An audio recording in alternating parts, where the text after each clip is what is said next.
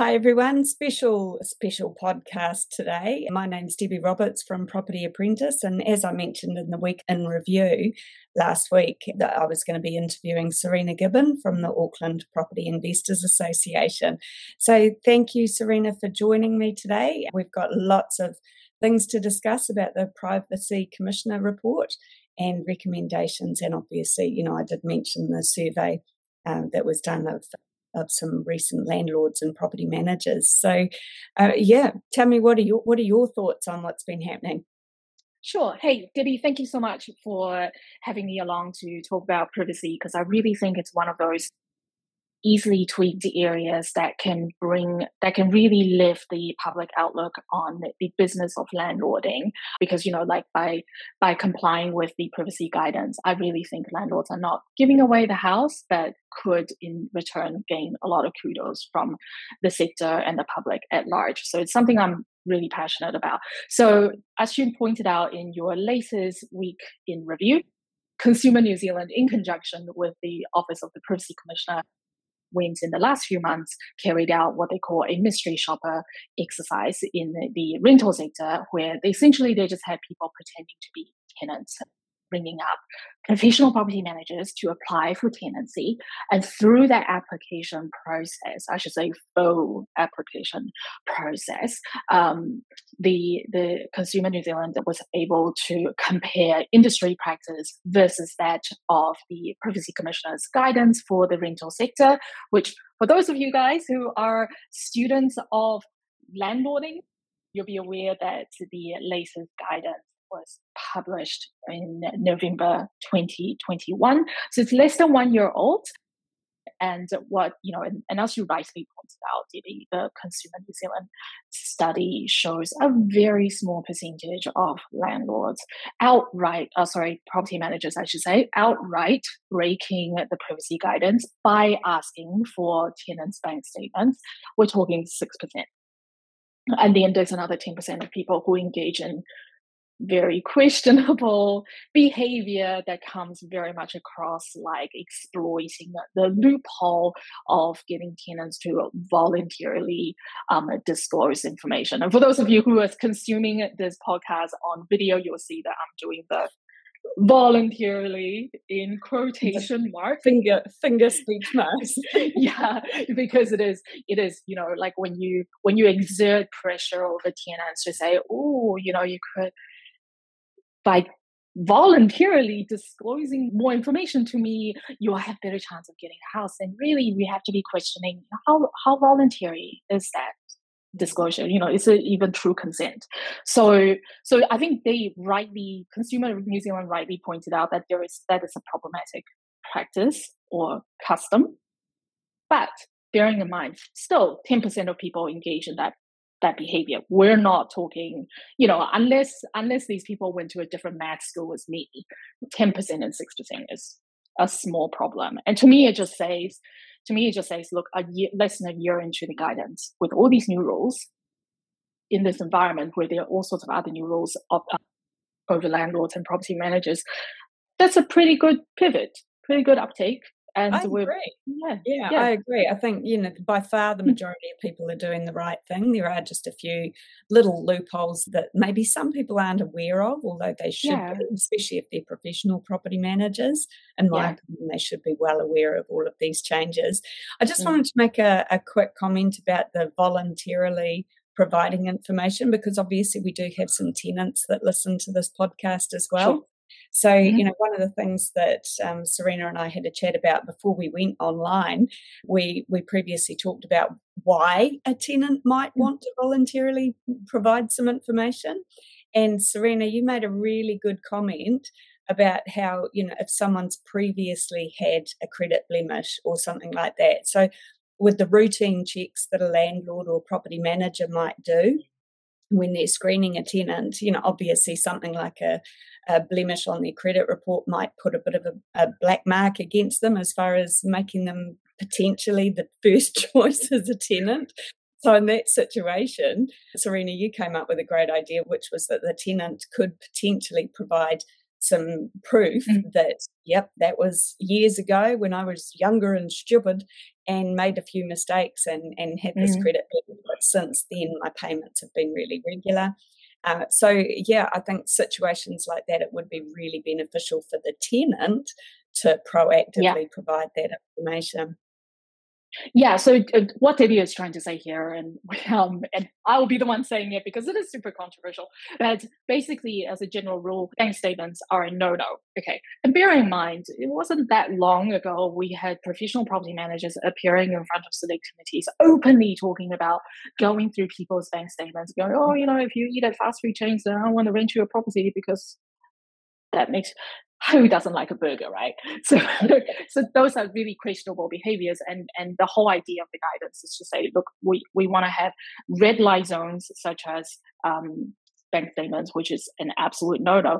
But even in the case of bank statements, there will be exceptional circumstances where the exchange of that information is acceptable. And Debbie, you rightly described it, that as somebody who previously had a bad credit history, but if that person in all the other matrix that the landlord is considering, if that person really stacks up as a good tenant, but it's really just this credit blemish that maybe happened, 5 years ago, and they're not that person anymore, there's nothing stopping the tenant from saying to a landlord, I understand this is what is holding my application back. I understand that you have reservations. Let me show you my bank statement to prove to you that I am no longer that person. That was a lapse of judgment 5 years ago. I hope you don't hold it against me. This is the context of my life, right? Mm-hmm. So it's up to the tenant to offer. So when we talk about volunteering that information, that has to originate from the tenant. And Debbie, you're right. It's a great tip for tenants who I like scores 99% on the matrix and it's just 1% letting them down. That seems to be disproportionately affecting their chance of getting a home. Then that's something they can explore.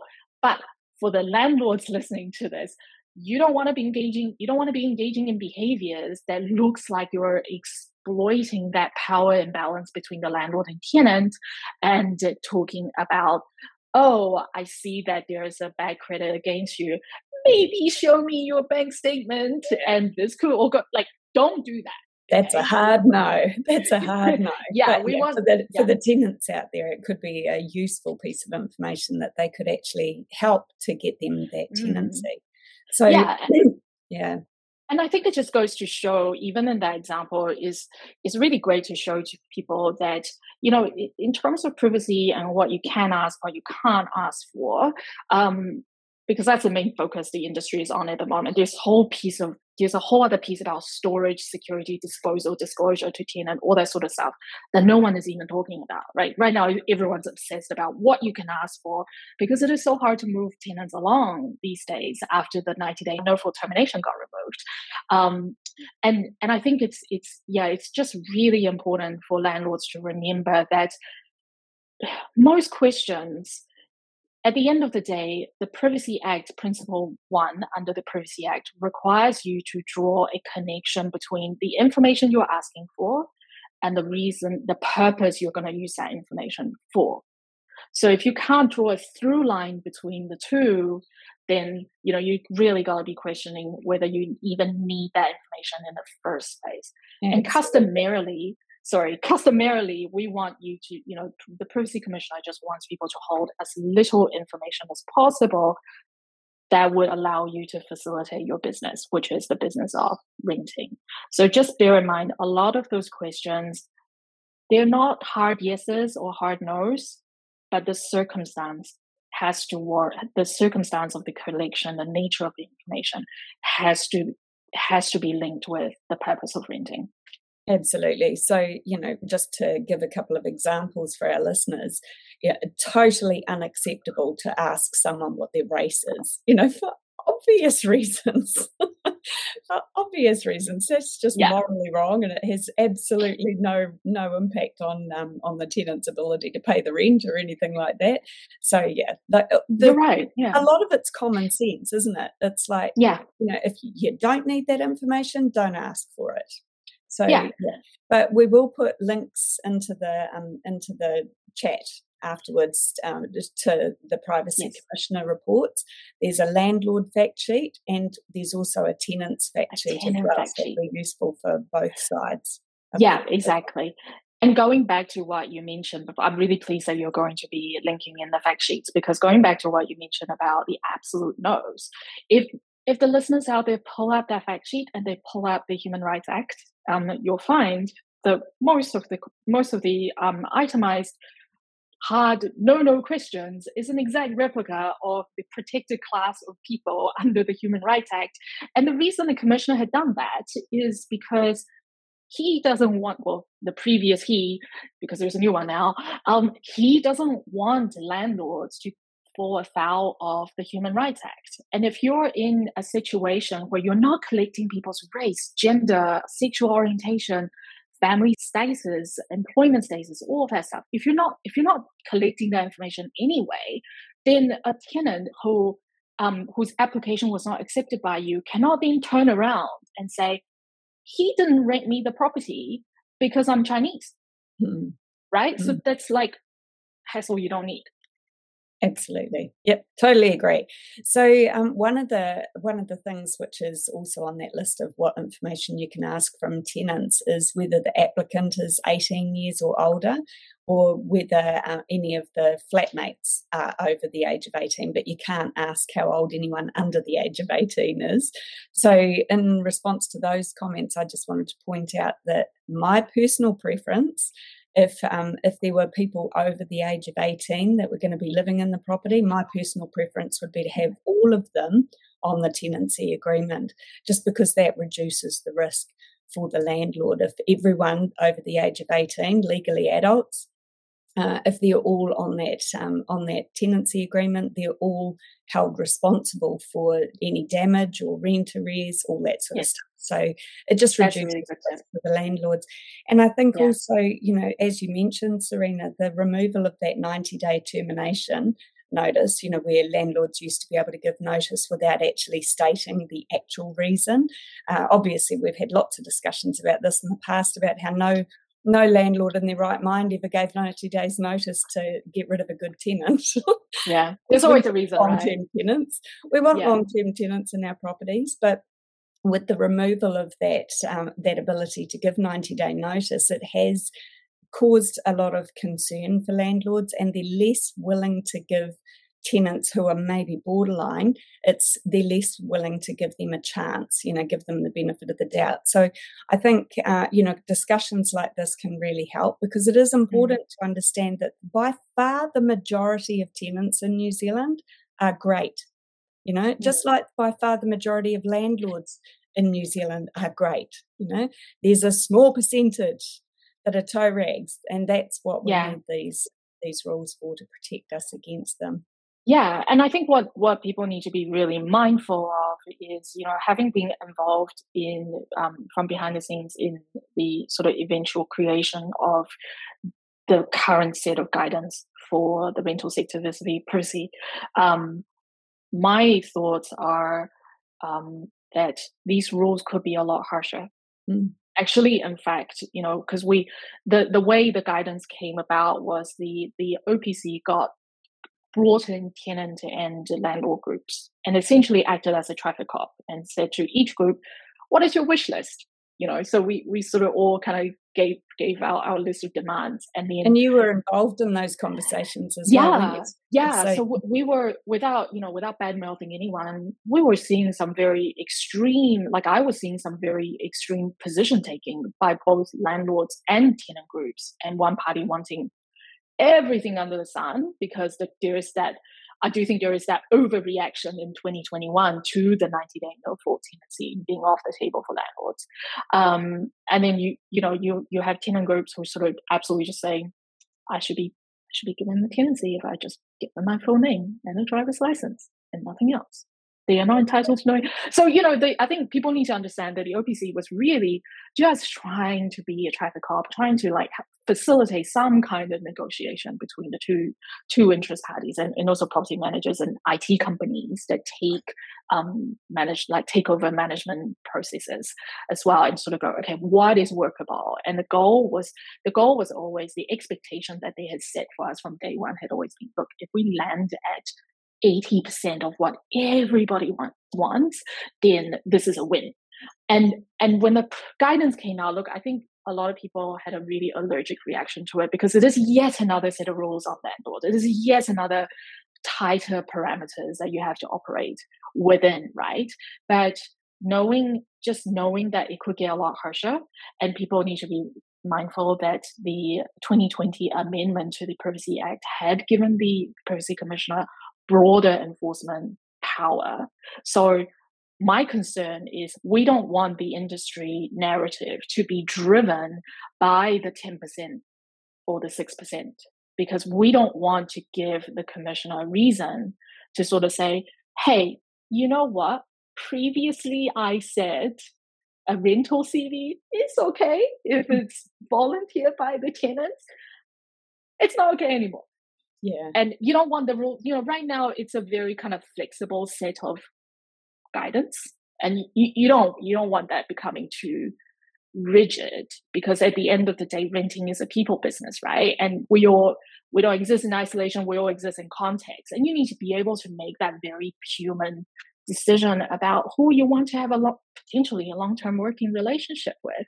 And the last person you want, last person you want is for some Quango government agency to come in and be like, here are 10 questions you can ask. Good luck. Yeah, and I think it goes on both sides as well, because the landlord-tenant relationship, it should be a win-win situation. Landlords need a tenant to rent their properties, and tenants need a home to rent, if they're not in a position to buy their own home, or if they choose not to for a number of different reasons.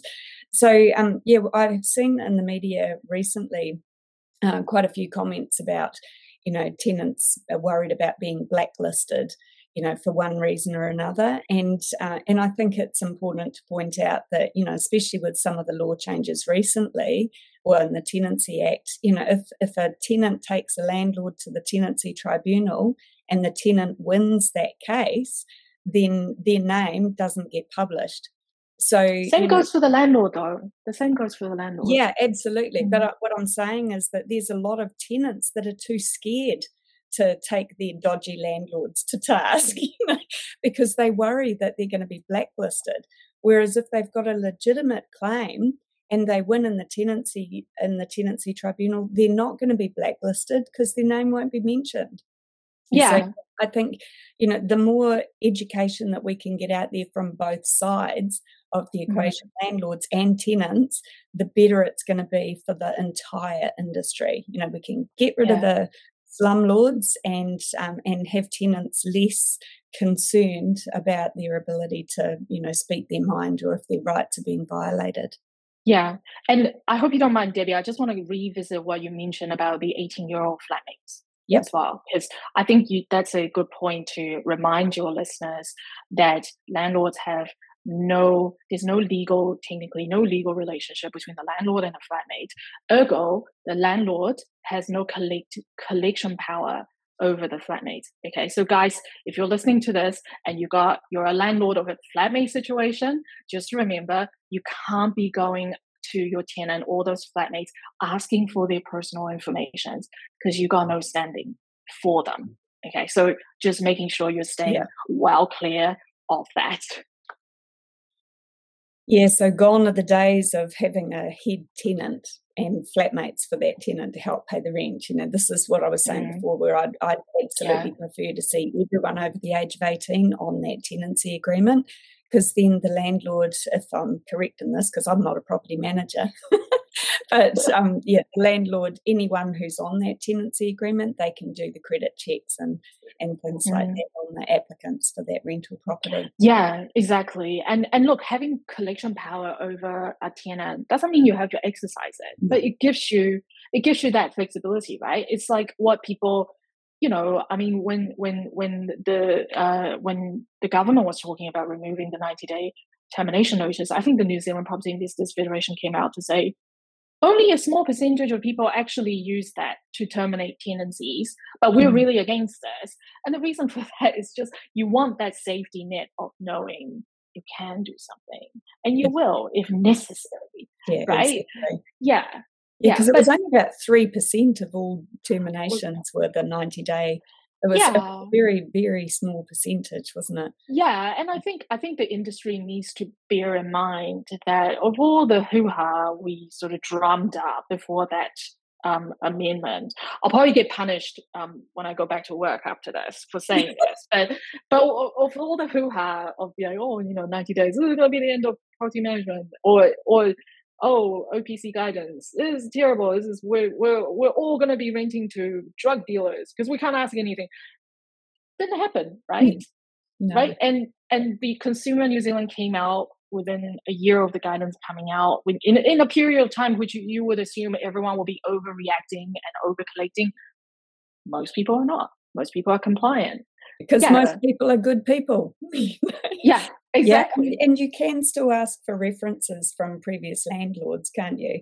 So, that's something else that's really good for the tenants to know as well. Because all of us have done stupid things when we were young. So if you'd previously been taken to the tenancy tribunal for, missing rent payments or damage to a property or whatever, and your name is in the tenancy tribunal as under a case, then, you can provide information to correct that and say, like I said earlier, okay, I used to do some dumb things. I learned my lesson. I haven't done that ever since, and here's the proof. And also tenants have, because they are considered customers of landlords' businesses, right? So they have the right under, I think, Privacy Principle 6, because it's called an IPP6 request. They have the right to make an IPP6 request of the landlord to say, hey, hand me over all the information you've collected from me. Then they can give themselves the opportunity to review and have a sense of, if I use this landlord as a referee, then what's the likelihood, what's the narrative going to be looking like, right? And for those of you guys who are reading the tenants out there and the landlords out there, if you pulled up Debbie's links to the OPC fact sheets as well, there is a sentence in the tenant fact sheet. I can't remember exactly what it said, but there was a sentence that I found problematic back in November last year that gave tenants or landlords reading it the impression that an IPP6 request means the tenant can essentially use that to find out the reason they didn't get a tenancy. Okay, that's not the case. We've gone through and get that clarified from the OPC itself, and the right to request for information if you are an unsuccessful or if you're a successful applicant pertains to all the information the landlord stores that belongs to you, but the landlord is not obligated to draw the nexus between what information led him or her to decline your tenancy application, because that was one of the things that created some problems. And I really would hate for people listening to this to assume that isn't the case. Absolutely. Yeah. Look, I think this has been a really good chat, Serena. Thank you for joining me today. Thanks for having me. Anything else that you wanted to add in just before we wrap things up? Yes, I'm running a workshop. Excellent. Tell me more. I'm here to plug my way. No, I'm so as you guys would know from Debbie's lovely introduction, I am from the Auckland Property Investors Association, and occasionally I provide tenancy related content for our members. So on Friday, the 14th of February, I believe I have the date right. Friday, the 14th of February, I'm running a little webinar online about how to prepare yourself for a random privacy audit, because a privacy audit is also what the OPC compliance team is empowered to do. So it's more now broader enforcement power. So it's not just the mystery shopping and the surveys and all that sort of stuff. They can actually audit your landlord business. So I'm going to do a little talk on, what the process looks like, what you need to be looking out for. I've been fielding privacy questions for nearly a year now, so I'm definitely seeing, I'm definitely getting a good insight into what people are getting right and what they're maybe not getting super great in. And also I think at the moment the real weakness of both this privacy rhetoric we have going on is very, very focused on the collection application end, when actually the whole, like your entire lifespan of renting is there are privacy implications all throughout. So there are issues around security of data and storage, disclosure to the tenant, and also disposal, all that sort of stuff that at the other end of tenancy that people don't talk about, that I have real concerns over, because most landlords and most property managers do not collect, store, dispose information in the same way a bank would, or a big IT company where they have really regimented systems. So I do want to spend some time to talk about that, because I think going forward, that would be where the enforcement focus would fall on in the coming years, once they get the vetting side of it checked out. So we are going to be offering your lovely podcast listeners free access to the webinar. And yeah, we'll grab you the details and maybe you can share that around for anyone who's interested. It is going to be late morning on Friday, the 14th of October, and you can hear me yabbering on more about privacy. And I know that you mentioned that you didn't want me to talk about this necessarily, but I think it is important to point out the fact that Serena doesn't just have this as a hobby, so that would be a very sad life. Well, potentially, yeah. So, I mean, look at me. No, I'm kidding. But Serena knows what she's talking about. She doesn't work as a lawyer, but she has 2 law degrees. So, certainly understands legal jargon and how to read contracts and all that sort of stuff. So, I think Serena's perspective as a representative of the Auckland Property Investors Association, but also with her experience and knowledge with her law degrees, I think that's a very powerful combination. And so thank you so much for your time, Serena. And thank you so much for having me. You're doing great. And thank you to all our listeners. So, feel free to get in touch with us, office@propertyapprentice.co.nz if you've got any suggestions for future podcasts, in addition to the Week in Review. This is the stuff I love doing. So feel free to let us know if there's a particular subject that you want to hear more about, and I'm happy to elaborate on that. Thank you for listening, and tune in again for the next podcast. There'll be another one. Thank you, Billy. Thanks, Serena. Guys. Bye.